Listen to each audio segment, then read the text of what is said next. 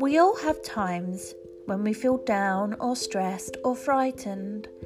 Most of the time those feelings pass, but sometimes they develop into a more serious problem, and that could happen to any one of us. Everyone is different.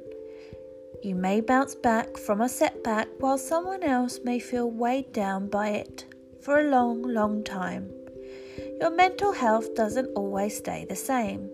It can change as circumstances change and as you move through different stages of your life. There's a stigma attached to mental health problems. This means that people feel uncomfortable about them and don't talk about them much. Many people don't even feel comfortable talking about their feelings, but it's healthy to know and say how you're feeling.